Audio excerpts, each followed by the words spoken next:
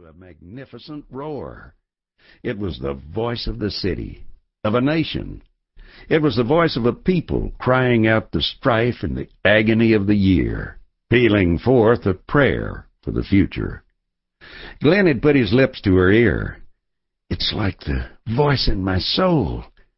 Never would she forget the shock of that, and how she had stood spellbound, enveloped in the mighty volume of sound, no longer discordant, but full of great pregnant melody, until the white ball burst upon the tower of the Times building, showing the bright figures 1919. The new year had not been many minutes old when Glenn Kilburn had told her he was going west to try to recover his health. Carly roused out of her memories to take up the letter that had so perplexed her. It bore the postmark Flagstaff, Arizona. She reread it with slow, pondering thoughtfulness. West Fork, March 25th. Dear Carly, it does seem my neglect in writing you is unpardonable. I used to be a pretty fair correspondent, but in that, as in other things, I have changed. One reason I've not answered sooner is because your letter was so sweet and loving that it made me feel an ungrateful and unappreciative wretch. Another is that this life I now lead does not induce writing. I'm outdoors all day, and when I get back to this cabin at night, I'm too tired for anything but bed. Your imperious questions I must answer, and that must, of course, is a third reason why I have delayed my reply. First you ask, don't you love me any more, as you used to? Frankly, I do not. I'm sure my old love for you before I went to France was selfish, thoughtless, sentimental, and boyish. I'm a man now, and my love for you is different. Let me assure you that it has been about all left to me of what is noble and beautiful. Whatever the changes in me for the worse, my love for you at least has grown better, finer, purer.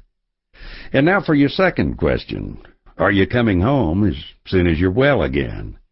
Carly, I am well. I've delayed telling you this because I knew you would expect me to rush back east with the telling. But the fact is, Carly, I'm not coming just yet. I wish it were possible for me to make you understand. For a long time I seem to have been frozen within. You know, when I came back from France, I couldn't talk. It's almost as bad as that now. Yet all that I was then seems to have changed again. It's only fair to you to tell you that, as I feel now, I hate the city. I hate people, and particularly I hate that dancing, drinking, lounging set you chase with. I don't want to come east until I'm over that, you know. Suppose I never get over it. Well, Carly, you can free yourself from me by one word that I could never utter. I could never break our engagement. During the hell I went through in the war, my attachment to you saved me from moral ruin, if it did not from perfect honor and fidelity. This is another thing I despair of making you understand. And in the chaos I've wandered through since the war, my love for you was my only anchor. You never guessed, did you, that I lived on your letters until I got well? And now the fact that I might get along without them is no discredit to their charm or to you. It is also hard to put in words, Carly. To lie down with death and get up with death was nothing. To face one's degradation was nothing. But to come home, an incomprehensibly changed man, and to see my old life as strange as if it were the new life of another planet, to try to slip into the old groove, well, no words of mine can tell you how utterly impossible it was. My old job was not open to me, even if I had been able to work. The government that I fought for left me to starve or to die of my maladies like a dog, for all it cared. I could not live on your money, Carly. My people are poor, as you know. So there was nothing for me to do but to borrow a little money from my friends and to come west. I'm glad I had the courage to come. What this West is, I'll never try to tell you, because loving the luxury and excitement and glitter of the city as you do, you'd think I was crazy. Getting on here in my condition was as hard as trench life. But now, Carly, something has come to me out of the West. That, too, I'm unable to put into words. Maybe I can give you an inkling of it. I'm strong enough to chop wood all day. No man or woman passes my cabin in a month. But I'm never lonely. I love these vast red canyon walls towering above me. And the silence is so sweet. Think of the hellish din that filled my ears. Even now, sometimes, the brook here changes its babbling murmur to the roar of war.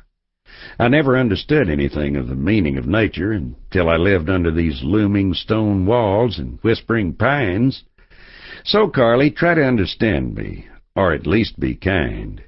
You know they came very near writing Gone West after my name, and considering that, this out west signifies for me a very fortunate difference, a tremendous difference.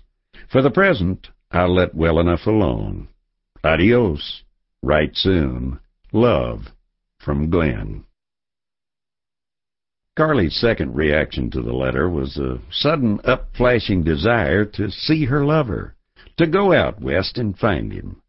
Impulses with her were rather rare and inhibited, but this one made her tremble. If Glenn was well again, he must have vastly changed from the moody, stone-faced and haunted-eyed man who had so worried and distressed her. He had embarrassed her, too, for sometimes in her home, meeting young men there who had not gone into the service, he had seemed to retreat into himself, singularly aloof, as if his world was not theirs. Again, with eager eyes and quivering lips, she read the letter. It contained words that lifted her heart. Her starved love greedily absorbed them. In them she had excuse for any resolve that might bring Glenn closer to her. And she pondered over this longing to go to him. Carly had the means to come and go and live as she liked. She did not remember her father, who had died when she was a child. Her mother had left her in the care of a sister, and before the war they had divided their time between New York and Europe, the Adirondacks and Florida. Carly had gone in for Red Cross and relief work with more of sincerity than most of her set. But she was really not used to making any decision as definite and important as that of going out west alone. She had never been further west than Jersey City, and her conception of the West was a hazy one of vast plains and rough mountains, squalid towns, cattle herds, and uncouth, ill-clad men. So she carried the letter to her aunt, a rather slight woman with a kindly face and shrewd eyes, and who appeared somewhat given to old-fashioned garments. "Aunt Mary, here's a letter from Glenn," said Carly. "It's more of a stumper than usual. Please read it."